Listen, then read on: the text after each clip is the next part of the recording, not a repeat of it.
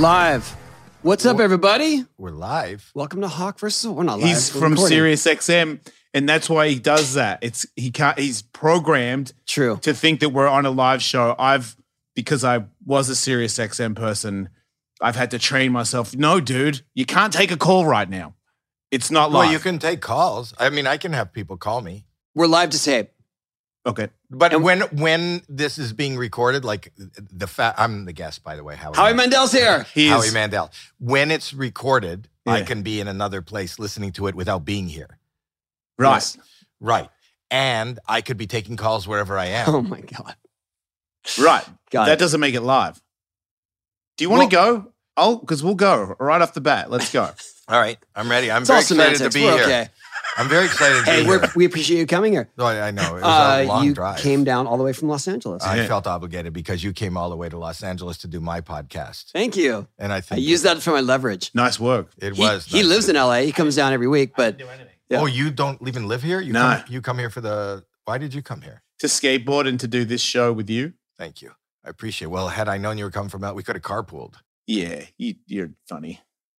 I didn't carpool. I mean, I wouldn't have, but I mean, it's nice to offer. I know. I appreciate it. Anyway, I'm so excited to be here, and there's a beautiful part of town, and this is an amazing, I would imagine your listeners see it, or these are viewers too, because this is YouTube. both. Yeah. It's YouTube.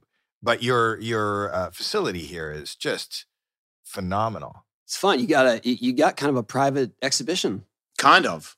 No, you got did. yeah. We call it demo. You got a private skate demo. Andy McDonald and Tony Hawk did doubles for Howie Mandel. That's not right. An Well, it's kind average of day. like he owed me that because when he came to do my podcast and I let him watch me wash my hands. Oh, People wow. know that I'm a germaphobe, so yeah. it's in the room. And I got to wash my hands, and I did it. So, remember, I did a soap free. Wash. What's a soap-free wash? Without soap You just rub your hands. and water. Oh. And then I did you saw the demo that I did with Purell. Right. Yeah, You do Yeah. both. I do both. There was a moment here on the ramp when you were debating sliding down from the top. No, there was no debate. Oh, You but look I good. offered. I But, thought you were but gonna- here's what I remembered about you talking about germaphobe is I offered to hold your hand so you can go out over the coping and then drop you, and you're like, no, that would mean you'd have to touch my hands. And Yeah, I don't want to be that's out of the touched. question. I Yes. mean, it's amazing. I have 3 children. I don't like to be touched. I was going to say, you don't mind boning, though, right? I can do it hands free now. For the last. Do you bone with gloves on? Pardon me? Do you have sex with hands gloves free, on? just hands free. Hands free. You just wait. When you have sex with your wife, you just raise your hands in up. the air. Hands up. That's how it goes. That is. She's my glory hole. What about trowel? Oh my God. Right? You don't have to touch. Like What you don't about- touch somebody on the other side of the You don't ball. want any traction. What? You don't want any. You don't Oh, want to. well, I have handles and stuff. And also, can I tell you that this is not only an honor doing the. I'm actually a fan of yours also. That's super weird, and I appreciate it. Why is that weird? I'm insignificant, but it's still really cool. I appreciate it. You have a self-esteem problem. Yeah. I know. Yeah. You do. I'm not trying Yeah, to. we talk about that every week. Oh, really? You do? Because Yeah, he was telling me, kinda. I mean, I've talked to you for a couple of minutes before we got on the air, and you talked about you're in therapy, and Yeah. you kind of understand that you have issues. Yeah. I have issues too. Yeah. I figured that a little bit. No, a lot. Yeah. No, but I listened to You you. seem to- I got introduced to you on the Howard Stern show, and Right. then I went over to your channel on Sirius. Yeah. Faction. Yes. Yeah. And now I'm here. We're talking. This has been a really amazing day for me. I'm not all kidding aside. Oh, Tony. thank you. Because I don't know if you've mentioned it on any of your other platforms. You did. You put it on a story. I saw it on a story. But when Tony came over and my podcast, Howie Mandel Does Stuff, will air in the same week. But you informed me that you named a trick. I think I asked you to name a trick. You asked me to, and I had just created a new trick days before that didn't have an official name. And I was explaining that, I've been in the business for 40 years, and I not that I'm flexing here, but I'm flexing a little bit. I have a star on the Walk of Fame, and I've had some stuff and some success. But I think So gnarly. Pardon me? Super good. Is what I was saying. So gnarly. He's using skate. So gnarly. Skate term. Oh, yeah. I did that. He's giving you praise. No, I heard Your it was, flex was I know gnarly. fucking solid. It's the accent that I'm having a Gnarly, problem. man. gnarly. Gnarly. What about that? Gnarly. Gnarly. I didn't know what gnarly was, but it is gnarly. But it means so much more to me to have a Tony Hawk move named after me. I think that means a lot. And well, to know that he did it on the day that you were here, and it's a trick that it could just never happen It's again. very difficult. Wait. And he decided to do that in front of you with so much making pressure. Now you're making it less. No, it's more. No. It's more because I had to work for it. I had to work for it. No, the fact that you worked for it and I'm not easy. And I was, somebody said the Howie's so fucking hard. And I didn't know what they were talking about. You did. Yeah.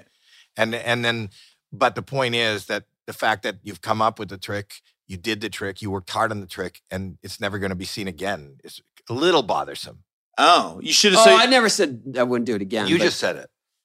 I can't believe he did it on video one time. He could have just showed you the video and then we could have put it on the podcast. But to say, I'm going to do a live Howie in front of Howie Mandel is borderline stupid because it might not work out. That's you might just saying. be standing on the deck going, I thought you said that the Howie was really cool, but it just looks like all you do is fall off on the Howie. This day could have been a miserable fail. Well, let me tell you something. It meant so much to me that what I did is, you know that I'm into extreme sports too. I don't skate. Right. But I do parkour. And heavy. What? Well, not a specific type of parkour. I do, let me try to pull it up. You mean when you run up the ramp and slide down it? No, parkour. I do real parkour. Well, it's indoor. I do indoor senior parkour, and I brought one of my routines, I did, Tony, name one of my moves after you. Oh, I will. Thank you. If you're watching it on YouTube, you could see it. I gave you the video, but I'll take you through all the moves right step here. Step by step here? Yeah. So let me just start it right where we're. This flex is not as heavy. What do you mean? What are you saying? I just think the star is a bigger flex than parkour of any caliber. Are you? What kind Am of I host shitting are on your you? parkour a little bit? Yeah. So this is indoor senior parkour, and I do this. This is me. I come in. Let me just stop every move. Hang on. So I've dropped into a room from the left. Dropped in. Yeah. Okay. You What is entered it? the room. Yes. You have your terminology for what you do. I have my terminology for what I do. So far, you're standing in a living room. Just for the people, like you seem like you're offended, but so far you're standing in a room.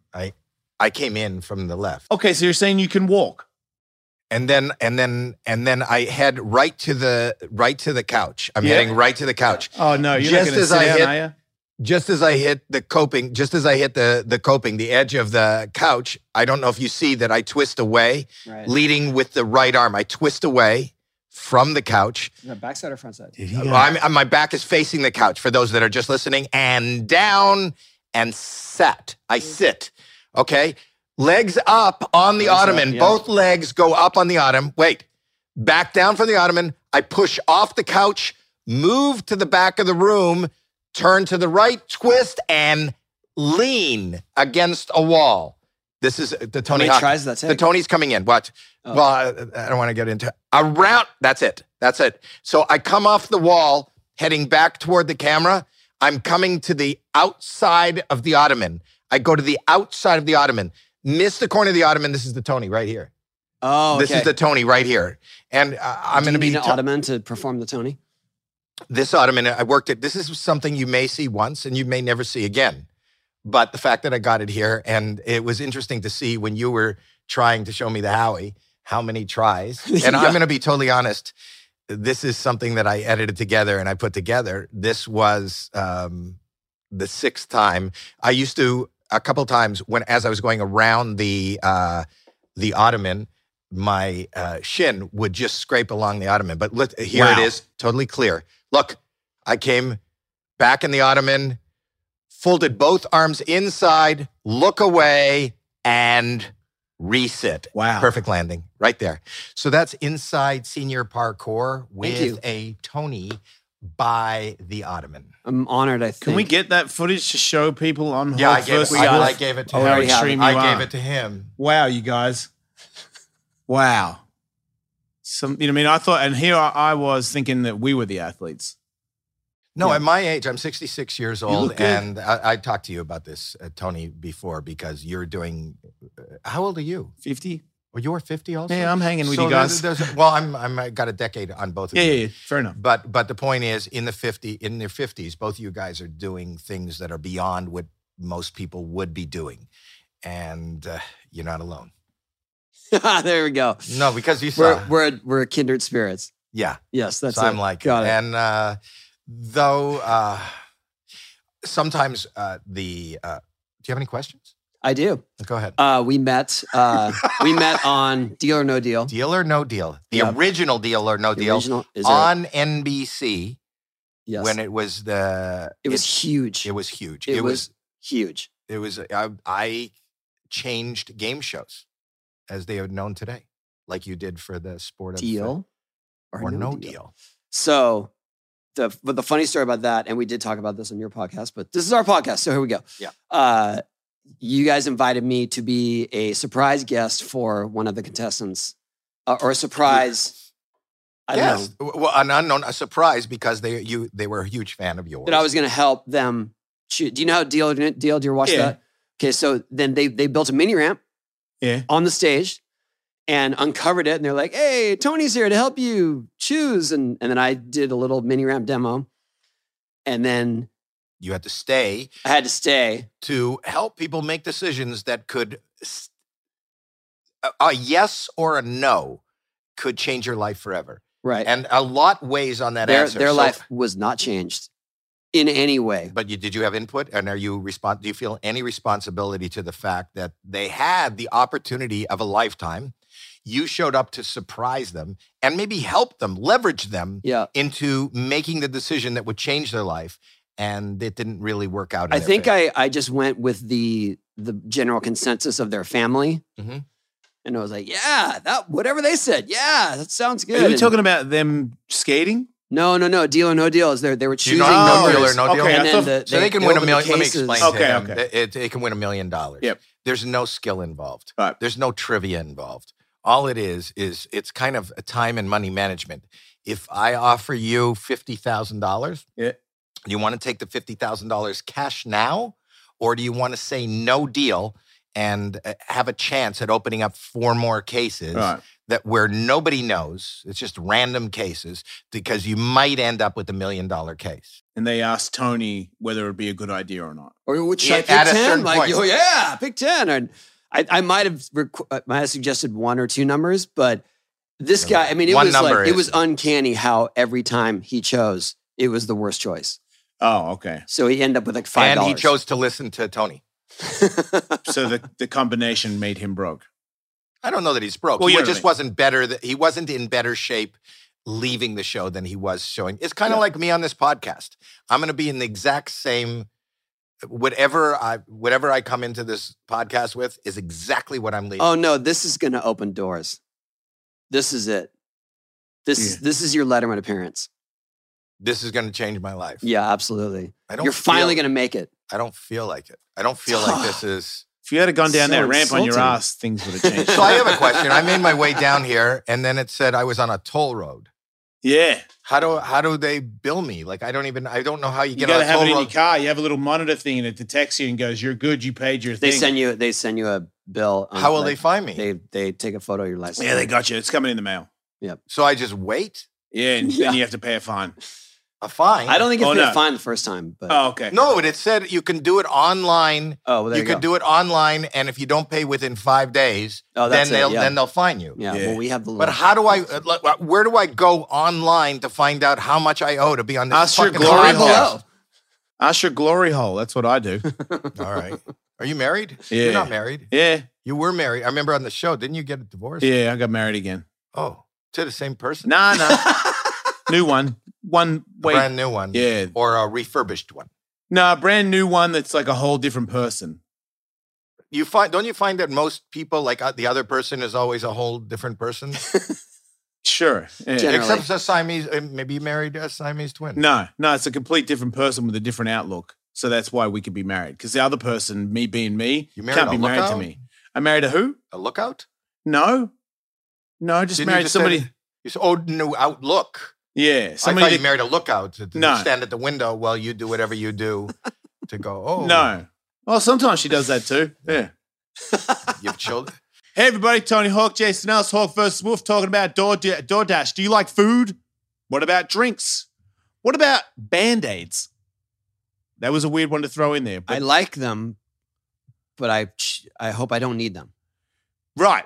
But let's say I need them more often than not. Unfortunately, you probably do. You also, Tony, I've noticed this because I'm a very observant man. You eat food Frequently. right, and sometimes In abundance. Sometimes you're very busy from skateboarding and doing podcasts where you don't have time to go down to your favorite store and get the food you want, Tony. True. Sometimes you get it delivered to the studio. More often than not. Sometimes he uses DoorDash. So do I. Isn't that a small world? If you're like us. You too? I know, right? Crazy. Whoa. Living in this small world. Hang out. We should, right? That'd be a great idea. We should record when we hang out too. Totally. 25% off, everybody. So if you don't have the DoorDash app, get it now, and then use the promo code WOLF. So, hey, DoorDash, you might want to add Hawk to it. Just saying, the guy uses it more than me. So 15% off when you download the DoorDash app and you enter the code WOLF, 25% off up to $10 value, 0 delivery fees on your first order when you download the DoorDash app in the App Store and enter the code WOLF. Don't forget code WOLF for 25% off your first order, everybody, with DoorDash. Subject to change, terms apply. Oh, mate, Jason Ellis here from Hawk vs. Wolf. You might have heard of us talking about Good RX. Some of us have prescriptions. Some people get them every now and then. Like sometimes I break stuff and then I get painkillers. This could be a bad conversation. Sometimes I have meds that help me go to sleep every day, and I probably pay extra for them because I don't use Good RX. But they do a lot, and I'm just starting to realize this. It's accepted in over 70,000 pharmacies nationwide. CVS, Kroger, Walgreens, Rite Aid, Vons, Walmart, you name it, baby. They've got it. If you want to get a deal, GoodRx is looking to help out our listeners. Go to goodrx.com/wolf. That's goodrx.com/wolf. goodrx.com/wolf. We use it, and I mean, we recommend that you use it. And if you do use it, then people know by using the code that you listen to this show, and then everybody's having a good time. I hope you understand what I'm trying to say. GoodRx is not insurance, but can be used instead of insurance. In 2021, GoodRx users saved an average of 79% on retail prescription prices. So check them out. I'm happy to hear that. It's happy to hear this is, and I'm doing well. I've been married to the same woman for 4 You never like had a big thing with a bunch of other girls or anything? You never did like the never did that. Never wanted to? No, I'm a germaphobe. I don't want to touch anybody. I have a hard time touching her. Right. Even now, are you lying? Like honestly, if I can get it straight, like you find it weird to touch your wife? Not like shake her hand. But there's a as long as we're all washed and clean, right? But if you were just in the garden and then she was like, I know that she would never like say, put it there, homie. But if she was to, and you would just, and she was just in the garden. What kind of image do you have that I'm standing in a garden? Sometimes stands in a and then your wife walks out. I was like, put it there, homie. Put it there, homie. What kind of world do you live in? Sometimes I drop to one knee and do this handshake with my wife in front of other cars. I would shake her. I wouldn't shake. I mean, I would hold her hand. Right. But if it was dirty, would you hold it? Like gardening dirty? Yeah. Yeah. What if she just came in from getting groceries? Getting groceries? No. Subway. That's right. No, what? Yeah. She was on the subway. Not the sandwich. Not the sandwich. If she held the pole, if she touched the pole in the subway. Yeah. And then came home. No, not before she washes her hands. Yeah, that's rough. Does she need to have a shower before you have sex with her? Yes. Tony's shaking his head like Jason, stop talking. Is that bad? No, the vagina. No, this is just not the path I thought we were going down with this interview. It wasn't he the lead singer in Taint something? Tony Hawk's Taint Stick. No, it was Taint Stick in the end, yeah. You know about my band? Wow. Yeah. He knows about both bands. Death, Die. Yeah. But Death, Die has some of the same members as Taint Stick. It's the exact same members. That's what I thought. Yeah, we had a record deal, and then we realized that the record label takes all the money. Right. And we weren't a real band that was going on tour. We were like, well, we just wanted money for the album sales. Right. And then we realized, they get all that. Right. So if we make our own album, we'll get all the money. So then we were like, we'll change the name of the band. So we made up a joke on the radio that we broke up because of musical differences. But we didn't. We just wanted it to not have a a manager. So you didn't want to pay the record company. Yeah, and then we had our own record label, and Death Die Records. That's the exact same story that Prince went through. You know that. Very similar. Just no talent. Death Die and Taint are exactly like the Purple Rain, like Prince. I show my house a lot too. The artist formerly known as Taint. Ooh. So Howie, I do have to ask you, Yes. you are a self-proclaimed germaphobe. Oh, I don't think I'm self-proclaimed. Anybody who's in the room will claim it also. But do you feel like once COVID hit, you're like, see, told you. Well, you know what? People always say that to me, but no, it's been my biggest fucking nightmare. It's horrible. So it's exponentially made your concern worse. So the thing was, if there was any comfort, and I'm all kidding aside, I suffer from mental health issues, and I'm medicated, and COVID wrecked me. I'm now, thank God, I'm drinking liquid death because I'm sober now. But how did you emerge from that? From COVID, from the... I'm still in COVID. So the thing was that, there was a nice, besides my therapy and my medication, it was always nice to be surrounded by people that go, Howie, please, it's okay. You'll be fine. You'll be okay. But then when you don't have that and the whole world is dressed like a fucking surgeon and nobody's touching, and you see that sound that he just made? That's like a horrible scream. Yeah, okay. That was like, I heard that like smoke weed all the time. Relax. A death scream. That doesn't matter. That was it. No, now he's saying, sorry, it's a trigger. But I was so when COVID started, I don't like night. I don't like nothing. I'm not good with my own mind. Like right now, I'm busy. Yeah. So I'm doing this. I don't know if you noticed, but I'm doing this. But when I'm not doing anything, I go crazy. So I started taking gummies, and then edibles. Right? Oh, okay. I thought you were sober. Well, I'm telling you, now I am.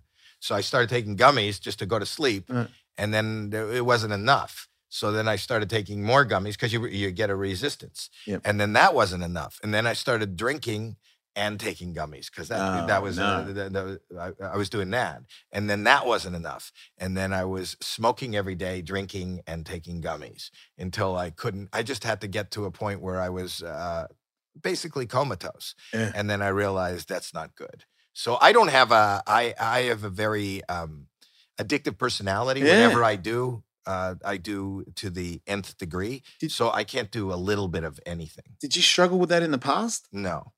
Just now, you've recently got you had a little bit of a drinking and marijuana addiction. Just to knock myself out addiction. I just didn't want to be here, But back in the 80s and all that stuff, you never went down that road in your comic life. You weren't. No, I didn't. And it's really weird. And that was COVID that I just tried to escape this COVID nightmare. Yeah. And I was just knocking myself out. So it wasn't easy. And it wasn't like I took no pleasure in going, told you, I didn't want to be, you just think, they say misery loves company, but I was miserable and I hated that everybody else in the world was miserable and there was nobody to really put me at ease. So I would knock myself out every night. And now I don't. And now I'm just drinking liquid. Tony and I are part owners. We are. This is a business venture. So I'm just trying to be a good friend. And you're helping us out. Can I be your friend? Yes. Okay, so I'm being your friend. We're going to send you cases of drinking water from the Alps. Yep. It's really from the Alps? Yes. Wow. Yeah. It says right there. Wow. Many mountains died for that water. And you know what? And the can is recyclable. So everything is good about this. Yeah, no plastic, baby. Murder your thirst. I like that. Yeah, it's a good idea. Okay, so I do want to ask you, how did you escape the trappings of being a comic in the 80s when it was such a party atmosphere? I mean, they're up late. I didn't, there was two factions. There was that faction that was hanging with like Kinnison and all those guys. Yeah. And then I wasn't really part of it. I was kind of an outcast even at the Comedy Store because I came here in like 79, 78. I came here and right away I was on vacation and I got seen by accident at the I got dared to go up on stage in Canada. I'm from Canada, and I got dared and I just did it and with no probably like you, Tony. I think when you started skateboarding, you didn't think this is going to be my job. No, and it's fun. When you get home from school, you just want to get on your board and you want to skate. When I got home from work, I got thrown out of school. I got diagnosed later with ADHD and a bunch of OCD and other things. I don't have a GED. And I got thrown out of school and I was a bit of a troublemaker. So I was working And then I went one night in the mid-'70s to a comedy club just to go as an audience member with no aspiration of being it didn't seem like it was even a job, from Canada. And, I didn't know anybody in show business, but I went and they said, anybody want to get up? And I got dared to get up. Yeah. And because maybe you don't know this because you're from Australia, but the first thing that I did was one of the first things I did. I didn't have anything and I didn't have a plan, but my hands were in my pocket and I was going, okay, all right. If you look at my old YouTube things, I just fear, and I'm going, okay, all right. And I had nothing. But that lasted. Right. Just my fear of not having, and I put my hands in my pocket, and in my pocket, I had rubber gloves because I always went out with rubber gloves because if I had to go to the bathroom in a public place, germs. I wouldn't touch. Wow, that's amazing. I wouldn't touch the door, and then I took out the rubber glove, and then I pulled the rubber glove over my head because I was just scared as fuck. I didn't know what to do on stage, and I pulled it over my head, and I started breathing, and the fingers were going up, and the audience was roaring, and I blew it up and popped off my head, and they roared, and I went good night, and then the host said, "Come back tomorrow night," and I go, "What's tomorrow night?" He goes, "Come on tomorrow night." And I go, "Do what?" He goes, "Do that again." And I go, "What did I do?" And he goes, go ahead. You didn't know you because that's a character that you that's you kind it's of. Just me. It wasn't a character. But then it eventually, obviously, you turned it on, right? Eventually, and if you go and watch me now as a stand-up, I'm very different. But I also like to, even though after 40 years and having a plethora of material and kind of knowing what works and being able to do voices and sounds and everything I came to was by accident, I look to be taken off the beaten path. I love when something fucks up with the mic. I love when something's happening in the room. And those are the nights and those are the things that I remember. In my, I did about 10 cable specials. And one of the most prominent pieces that people keep coming up and telling me about is, I did one of my specials in the round. Yep. I watched that. I watched that many, many times. So the thing that people talk about is one girl got up to go to the bathroom. Yes. And did you move people? So I realized it's in the round. So she went up and I go, wait. And I just stopped the whole act. We're taping a special, yes. Right? And I go, okay, wait, this is what we're going to do. And it was I was just fucking with myself because it's funny. And I took about 40 people that were sitting around her after she left the room. And I put them all different places and moved different people. And I said, guys, you could listen to me, but don't call attention. We're going to see this woman walk in. She's going to come down one aisle because it's in the round. She's going to look down her aisle and nobody's going to look familiar.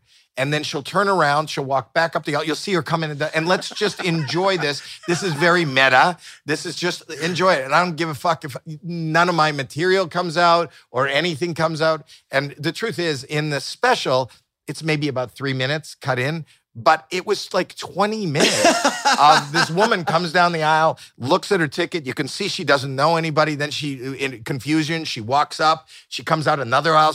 It's just this one lost woman in the middle of 3,000 people just looking. And if that was only my special, I would have been thrilled with that. So my best moments come out of things that really happen. That's why I like pranks and I like hidden camera and I like real stuff more than, I don't like jokes.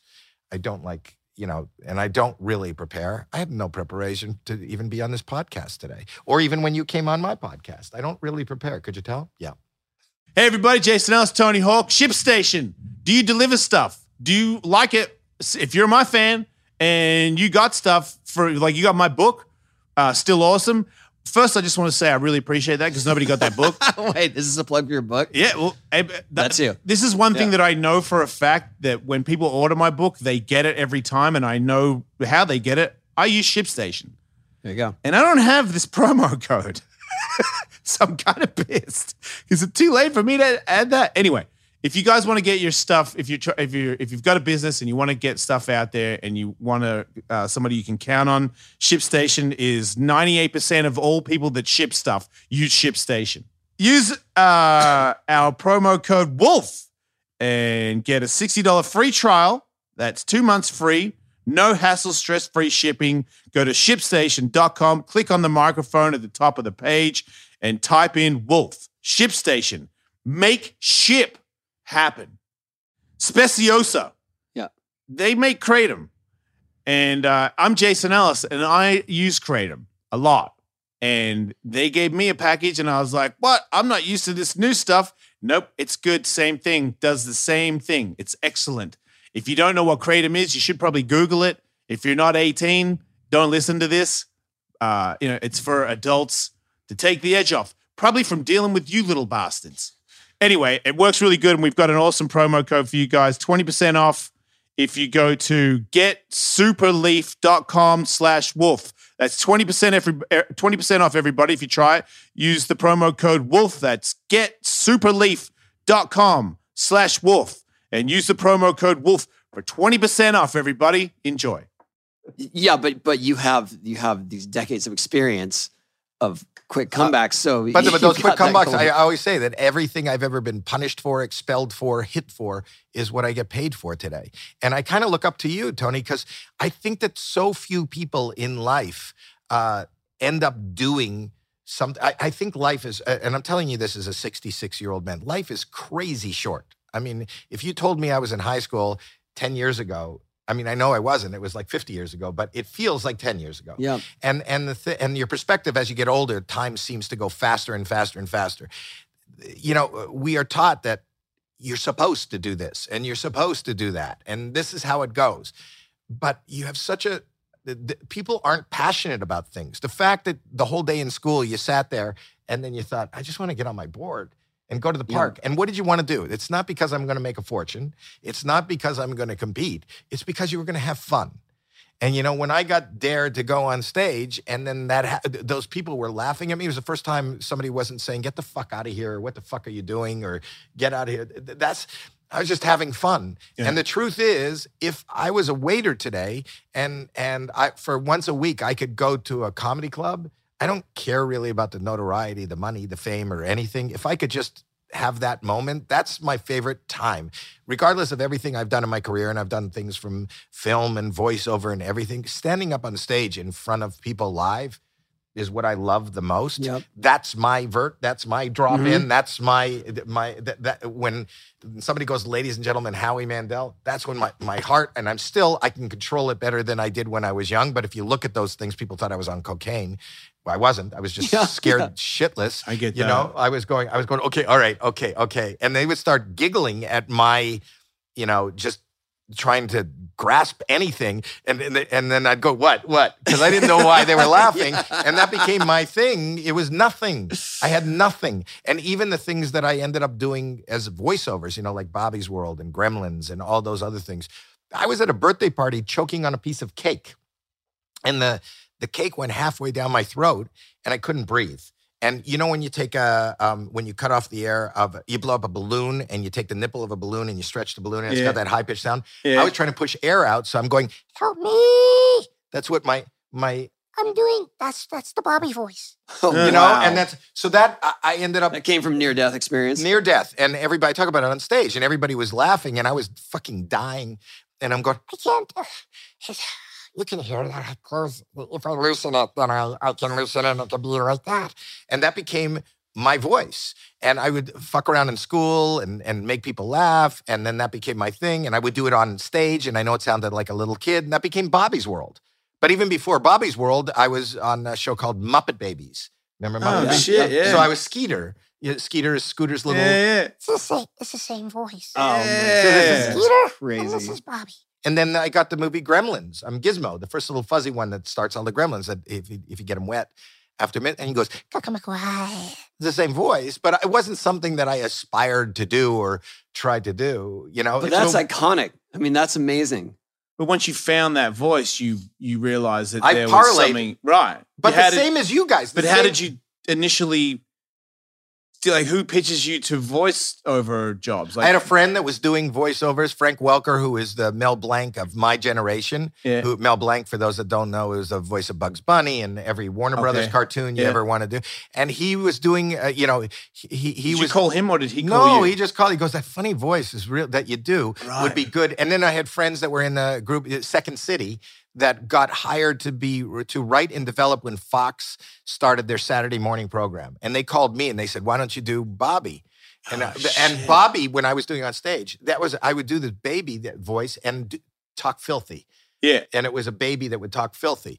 And then I said, how do you do this in Saturday morning? And we just started sitting around and telling stories about what happened to us when we were kids, or the shit we were dealing with our children.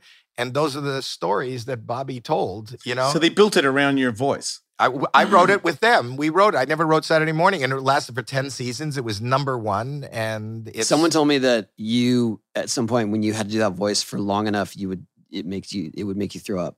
No, it's actually easier to talk in that voice than this. This is, if I lose my voice totally. Okay, so whoever told me that anecdote sucks. It's like when people tell you that some punk rock singers vomit from screaming, or emo guys. Oh, yeah. Oh, even the Ozzy Osbourne. You know the Ozzy Osbourne story where he bit off the head of the bat? Yeah. Do you know what that is? Well, yeah, it was doves that were in a meeting. No, it was a bat. And he bit it off in the meeting, right? No. So he was on stage. Oh, sorry, two different ones. My bad, because he has bitten off a lot of animals' heads. No. Yes, he has. He bit off dove heads in a meeting. No, it's not true. Go read his book. I worked with Sharon Osbourne for... You would know. Yeah, I do.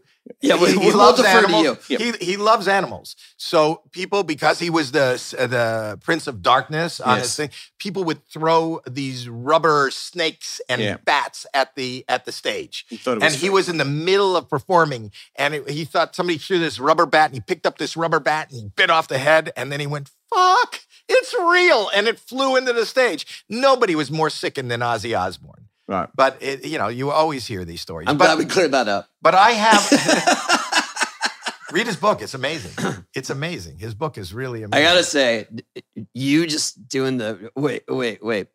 Like, that is such a big moment for me, because I told you, I watched that special many, many times. And to have you here, and I hear that voice coming out of you, like, it's pretty amazing. But what's amazing to me, and I said this to you when you were on my podcast, and I feel like I don't know you as well. I'm a fan of yours.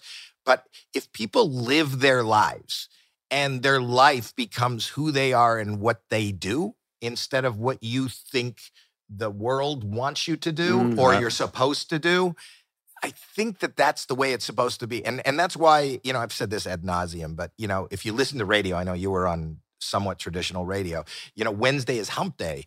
And the connotation is that by Wednesday, you're getting over a hump of doing all this shit you don't want to do, so you can get to the weekend and not even do anything. Yeah. Like nobody finds whatever their passion is. And even if your passion changes, then do your new passion. And when you look at people who kind of focus and do their passion, everybody seems to get successful. If you really just focus on it. If you could not wait, Tony, for every waking moment when you're sitting in your class or you're sitting at home to go out to the park or to go meet your friends and to go get on a board, it's not a secret that you're the best in the world or you're the most well-known in the world. And what I learned, if somebody had asked me as a kid, do you want to be a comedian? I would go, well, first of all, when I grew up, what are you, some kind of comedian? Was a negative, yes. And how do you become a comedian? And what is a comedian? And everything else I did, then do you want to be an actor? I didn't study acting. And then I went and met at, because I had done those specials in the 80s, the normal transition from being a stand-up comic and having some success was to get a sitcom. And I went and met at MTM to go see if they'll develop a sitcom for me. It just turns out they were doing this show called Saint Elsewhere, which was this dramatic show, and they were recasting. They had already started shooting it, and they go, "Can you act?" I go, "I don't know." They put me in St. Elsewhere for 7 years. I started on the same show as Denzel Washington. I'm not a dramatic actor, but I did that. Yeah. And then when they asked me to host a game show, that's the first thing I said no to, the game show. And why? Because when your currency is irony and comedy, at the time, you got to take yourself back to 2005. No comedians had ever or were doing game shows. The game show host was the punchline.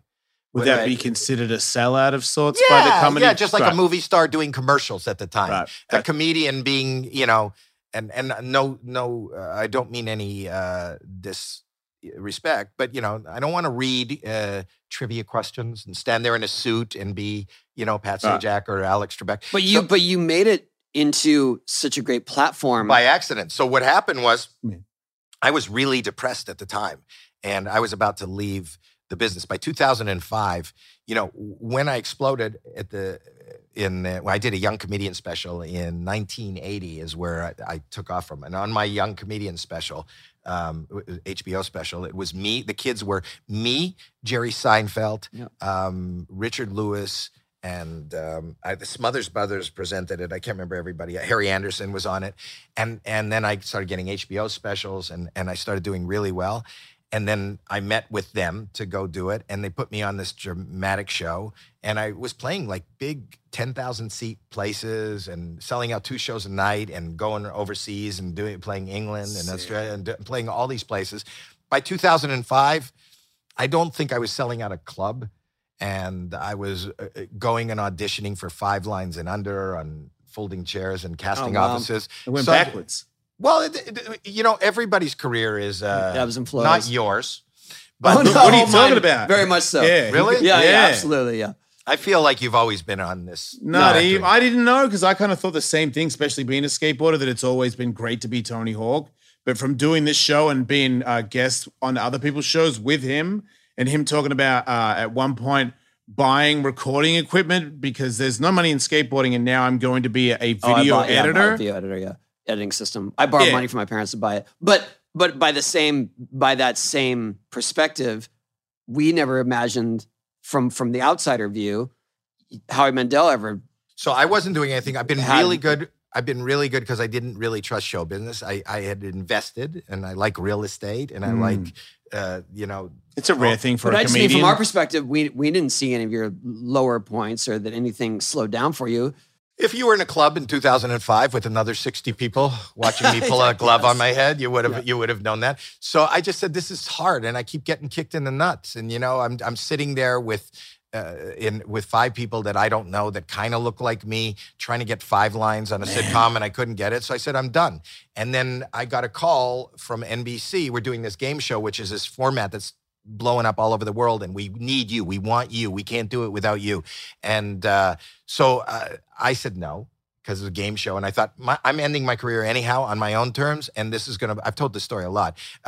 This is going to be the nail in the coffin of my career. And it'll be humiliating. And it's not how I want to be remembered. Oh, shit. And then my wife said, mentally, I was just going down a really dark wormhole. She goes, just get out and do it. Just do it. It doesn't matter. You're leaving anyhow. Just take the check. Go be busy. And I phoned them back and I said, I'll do it. And this was on a Friday. And then they said, that's fantastic. We couldn't have done it without you. And I said, when does it start? And they said, we tape Monday. And I said, well, don't you need a set? And they said, they built a set. And I said, don't you need models and stuff? They go, we have them. So how fucking down the rung was I? How many people had said no? Everyone was in position waiting for you to walk through the door. The guy that was replacing you was like, got called and said, don't worry about it. We got Howie. Right, but I'm saying they probably asked everybody in town and everybody said no. So the point was I went and did that show and it blew up like crazy. It was like the biggest thing ever. And the point was that after that, Fox launched Are You Smarter Than a Fifth Grader with Jeff Foxworthy. And, Steve Harvey does every other game show. Mm-hmm. And now after that, every game show is kind of hosted by a comedian. Before that, was like Groucho Marx did You Bet Your Life. And then between that, there was no comedians. Those were game show hosts. Those were very serious broadcasters who wore suits. Not that I didn't wear a suit, but and very rarely did they veer from the game show they had. It was like they made that game show their own, and then they were a lifer there. And that's all they did. Yeah. And Deal or No Deal has given me the opportunity. I opened up a production company and has given me the opportunity to start selling more tickets, to do more stand-up. I continue to do stand-up, though it's people are very... Now there's like 1,000. They're either playing your game online. Not everybody's just watching network TV. They're either playing. Playing the game. They're going to movies. They're watching YouTube. So it's really funny. If people are fans of whatever AGT right now, America's Got Talent, they go, "Oh, I used to love when you were a comedian." Well, I still am, and I'm still out there. Yeah, that must be weird. It is. Nobody says to you, "I love when you used to skateboard." they tell me that. Yeah, they do. They yeah. I get that one. Mostly it's. Oh man, do you still skate once in a while? I said, no. Yeah, all the time. Really? At your age? I get that a lot. Like, I get that, man. When you get past 50, and it is a miraculous thing that you can still do it. I don't care what your background I think that's is. amazing that you guys are still standing up and not, hurting. Maybe it does. He is hurting. He does. That's the most impressive part about it. I watched you today. Is you slam still and then show up the next day. I don't like to highlight it, but yes, he's right. No, but even trying to get the Howie did not look easy. No. And not only did it not look easy from whatever that skill set is that takes you to land exactly where you want. You know, what's really interesting as a layman, when you watch somebody skateboard, it looks like it's hard to believe that every one of those moves, the way that board is moving, everywhere your hand is and everywhere your body is actually thought out and planned, because it looks like it's a bunch of kids just flying crazily through the air. Right. It really does to somebody who isn't, who doesn't know it. But the fact that that's planned, I always find it, even when I'm watching the Olympics, and now, congratulations, you're responsible for bringing your sport to the Olympics. But even now with the Winter Olympics playing, and I watch the snowboarders. And it looks like they just fling themselves in the air. It does. Yeah. And because it goes so fast, and there's a fling and backwards, and the edge just touched here. And I watched you put together the Howie, but not only that, when you missed, and I don't know that you want to tell people you did. And that was the most impressive thing, because you just kept going and going and going and going and going and going until you landed it. And every time you missed, it is deafening, the sound of your knee pads hitting the ramp. Yeah. No, but I'm saying it is fucking violent, And then I keep thinking, first of all, I think it's violent to watch a 17-year-old do that.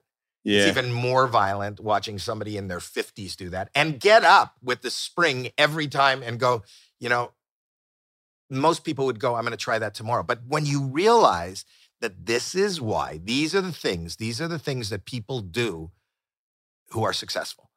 And the only difference, I've said this before, the only difference between, I don't know what success for me is not notoriety, because that goes away like that. People, no matter how good you are, no matter how, 2 generations from now, you won't remember who anybody is. Money doesn't really mean anything.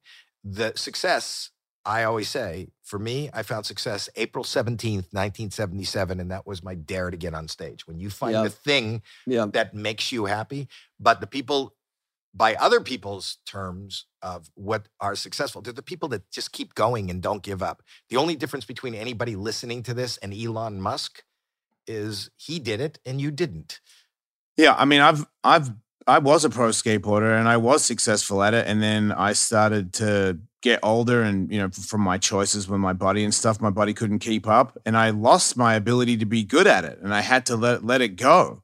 And in the end, getting past not being a pro skateboarder and having people recognize me for being a fancy guy on a skateboard, I had to realize, like, what did I get from this? Like, if you recognize me at a gas station, or did I get any money, or I remember when you did that one thing from that one stunt, great. It didn't mean anything. The number one thing I got from skateboarding is I loved it so much, and at one point it was attached to me, and I could do anything with it. I could go anywhere with it, make it do anything I wanted. And then when I'd really let go of it, and I'd been past being a pro skateboarder, and you could ask me, and I could be honest, what do I value from my skateboard career the most? It was that I could use it in a way where I could do airs over people and look at you while I was in the air. Now I can't do that anymore. I have to focus. But the point is, it sounds like still, you are relying on outside forces. Like, it would let me go anywhere. What about just doing it? What about the fact that you're just doing it, even if nobody's watching? I think he means more that he was in control. Like, he had it so dialed that he was just in control of it, in control of his destiny, in control of how he did it. I think you're on the. I agree. The best thing I got from skateboarding was skateboarding, and putting so much work into it and using it in a way where I was like, you have. Not the spoils. Oh yeah, not at all. Just that you've mastered riding a skateboard. Like, that I had that whenever I went out. Like, when you do stand up, I can tell the dudes that are like you, that have it. You walk on stage, people start laughing, and you haven't even done anything. No, yet. But that's not that. But you've mastered it. No, because I think that what they're picking up on is my analogy of stand up for me is. A lot of people like Jerry Seinfeld have an incredible amount of preparation. I don't.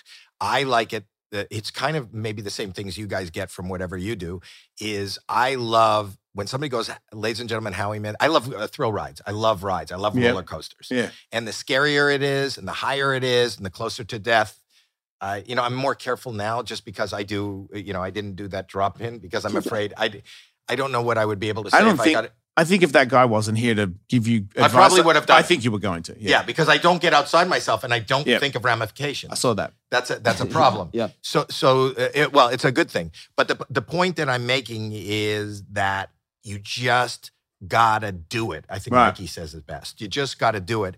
And you gotta do it because you want to do it. And you gotta wake up in the morning and be excited about one thing you're gonna do that day. No, to be in love with something is... You're the luckiest guy. Or you can't wait to do it. And you've got to be that 5-year-old kid that goes, I can't wait till the bell rings at school and I'm going to get on that board and just skateboard in front of the 7-Eleven. It's not about, this is what we're taught. Everybody's going to know me and I'm going to make a lot of money. Yeah. That'll never bring you, if you're looking for that because you have no control over externally how people feel about you, how they remember you, what you do with your money, but you do have control over what you're passionate about. Yep. And go ahead. I do a lot of speaking gigs, and that's the one thing I try to convey is like, look, I would do this too, and ride my skateboard any day of the week for free because that's what I love doing. Like I just enjoy it so much. It gives me so much happiness and peace. And it just happens that now I make ridiculous money doing it, but that's not the motivation. That's not what gets me out there. And I can tell when you do your comedy, especially when it's chaotic and unpredictable, that's what's feeding you. I want trouble. I want to be buried and just try to get and claw out of trouble. But I've heard that from comics too, where it's fascinating that the times they enjoy it the most is when others are struggling and failing, but they still think it's funny. Right. And when you're backstage laughing at someone's follies on stage is what that's what draws you into it. But that's what comedy is. Comedy, sometimes people go, well, that's too mean, or even like when I want to do pranks. There's no such thing as mean comedy.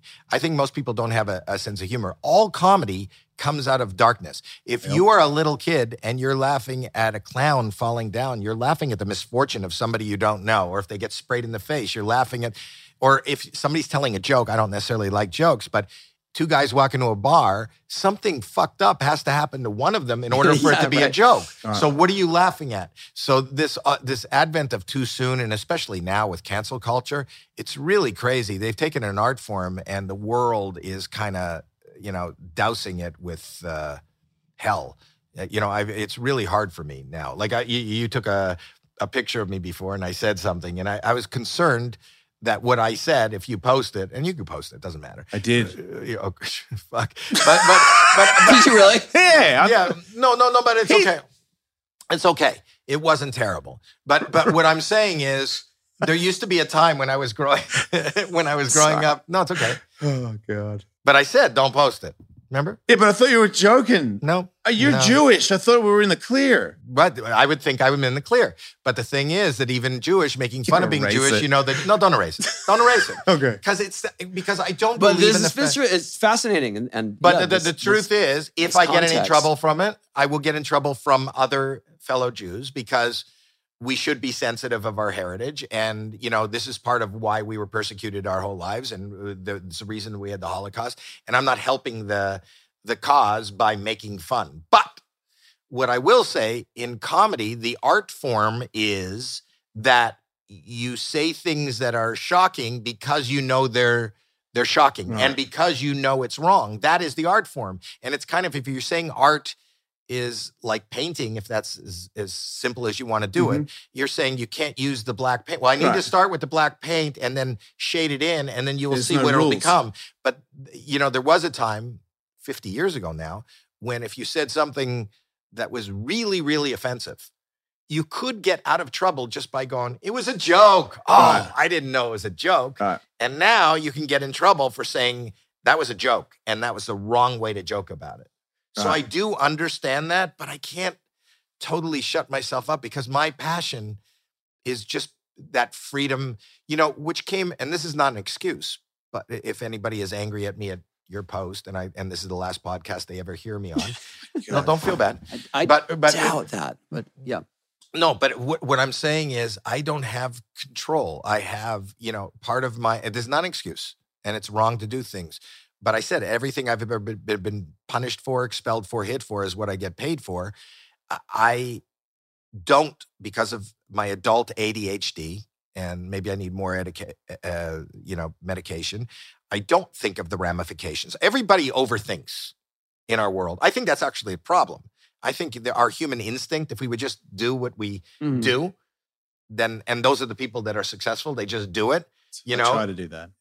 But it's really hard to do because there's always a reason. I'm going to do something, but if you really think about it, you go, what could happen? This could go wrong. Yep. Or I did it before and I've paid a price for it. So now so I won't do it. Yep. Whereas if you just did it, there's no way, that's why I always say yes to everything. I always say, like, if you say no in your mind, if you say no, that's N-O, which are the first two letters in the word nothing. Nothing comes from no. Yeah. You just got to go for it. And with comedy, I don't know that I'm going for it, but, and I say a lot of things that possibly are offensive, possibly are wrong, mostly not funny, but I can't stop myself and I just do it. And the truth of the matter is when you're skateboarding, not everything you do is a spectacular. When you're just skateboarding. No. Right. Not at all. What I'm saying is those moves are far and few, but you hit them and you do them and you hit them. But most of it is just rolling and you try. But if you stop yourself and you overthink, or I'm not going to try that, or I could fall down, or I'm not going to do this, or that's too dangerous. Or if you hit the edge, what could do? If you could stop yourself with your mind. And that's why most of the people are living today on the cushion of shoulda, coulda, woulda. And the people who are above are just the people who did.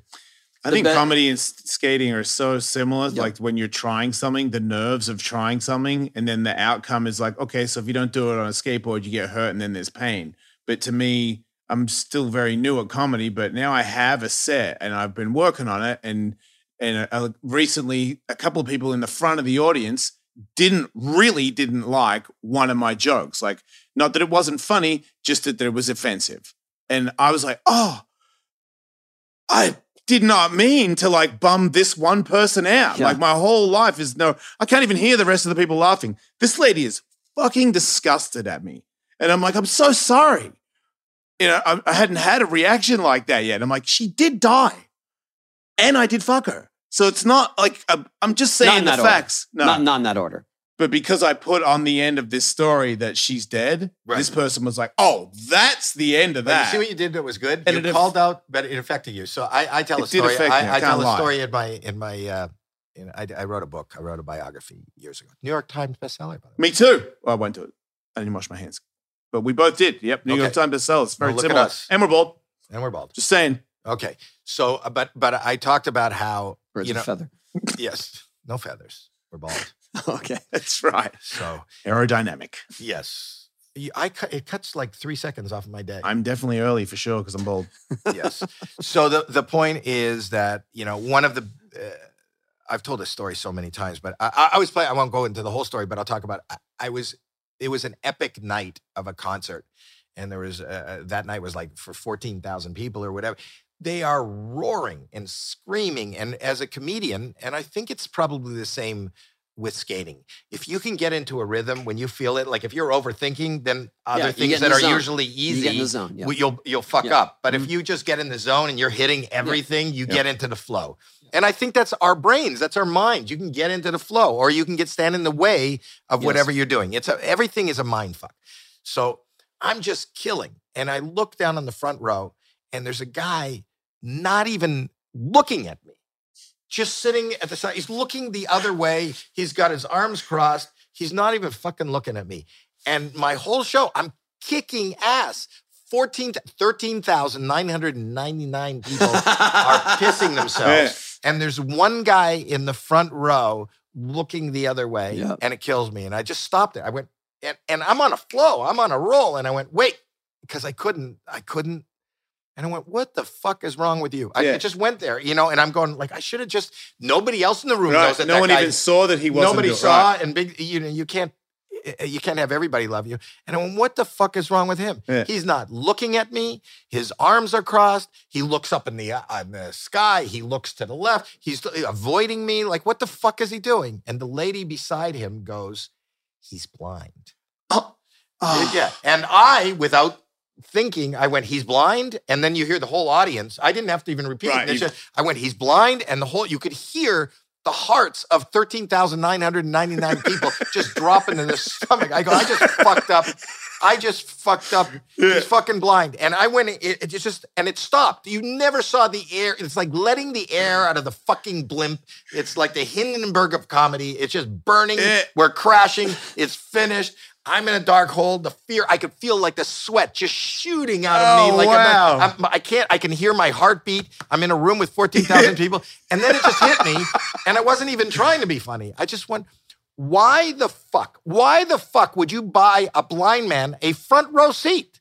Why didn't you save money and put him in the fucking balcony and lie to him and tell him he's in the fucking front row? God. And the audience... It's very funny. The audience, I won them back. They roared and they won them back. And those are the kind of moments that's that roller coaster that I talk about where I go, this is going to go down in history. This is the end of my career. And then, boom, I get them back. I would have to say there is an elite few select comics that could pull that off. No, I believe that. No, I believe that we can. I think that's a template for life. I think that's the same thing as you're doing in skating. The point is that if you are authentic, everything that I did there, I'm an average human being. Everything I did there is just without any thought. And I think if human beings do things... It's a pro adjustment. I understand that, but it's a professional adjustment, not all men. Through experience and through the skill set that you created for yourself. But that's why the difference between me and somebody that you don't even know is they probably just stopped. There's so many people that tried things. But you look at Jim Carrey. Jim Carrey was getting standing ovations each and every night. I started out with him. You know, we're both from Toronto. And he was the best impressionist. And he did amazing. And then he went, fuck it. I don't want to do these impressions. I don't want to play Vegas and be like Danny Gans and who played Vegas. Very nice guy. But it was very milquetoast, you know? And then he started showing up at the Comedy Store and doing these obtuse things that made him laugh. The audience would just stare at him. But he turned into this really brilliant, thoughtful, award-winning icon. And that's because he was true. He knew there was no doubt that he was going to be as world renowned as he is. Was it a lot of work that he looked like he was, like, was he in there constantly working on this? Constantly. And he went from, and I'm talking about maybe a year or two. He talks about it because I got to see a live taping of Living Color when he was on it. Yeah, in Living Color. Well, that was right before In Living Color, and he joined In Living Color, and he was kind of just the white guy. Yep. You know, but he was brilliant. And the thing is that was different. And he was doing characters, you know, the fire marshal, and all those great characters.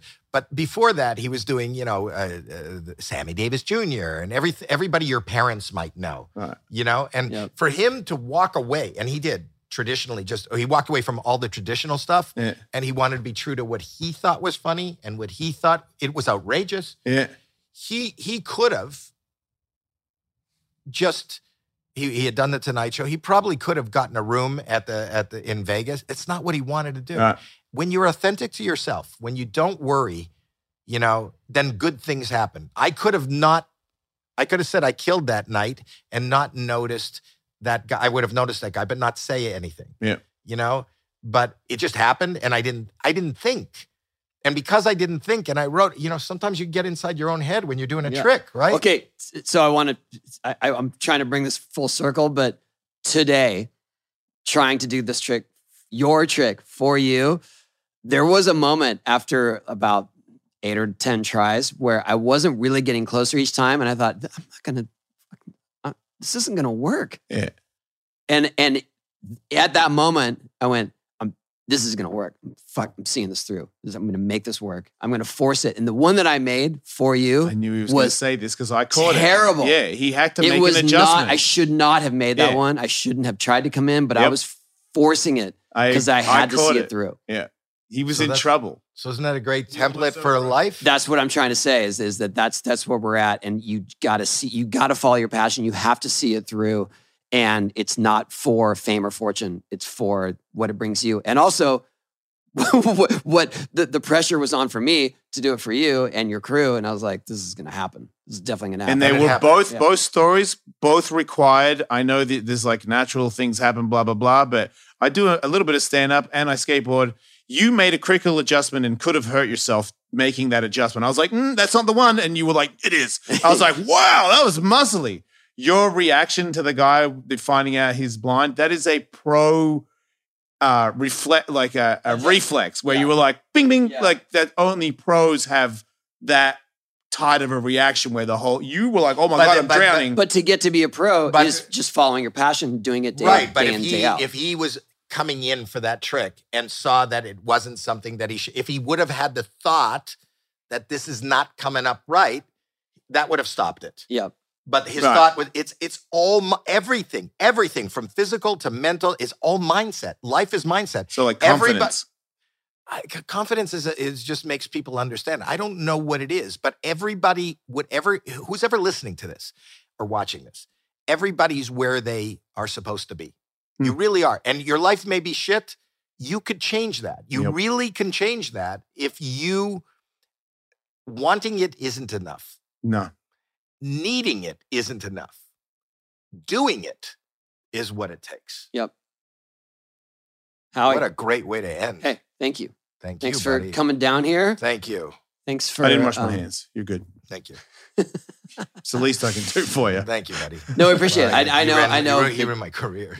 No, I know. Like this was your whole day, and I appreciate you devoting it to us. Well, it's not my whole day. My whole day is going to be on the 405 heading back. I saw what car you're driving. You're in the carpool lane. I know. Well, I just want to say Friday night. It is Friday. This isn't live. Wait a second. It's Friday. These people that are listening, don't worry about their drive. It was awesome to have you here as a skateboarder, comedian guy. Holy shit. And I'm just shithead hanging out here. Look at me, Mom. Look at me. Thank you, both of you, for existing. Oh, thank you. Thanks, everybody.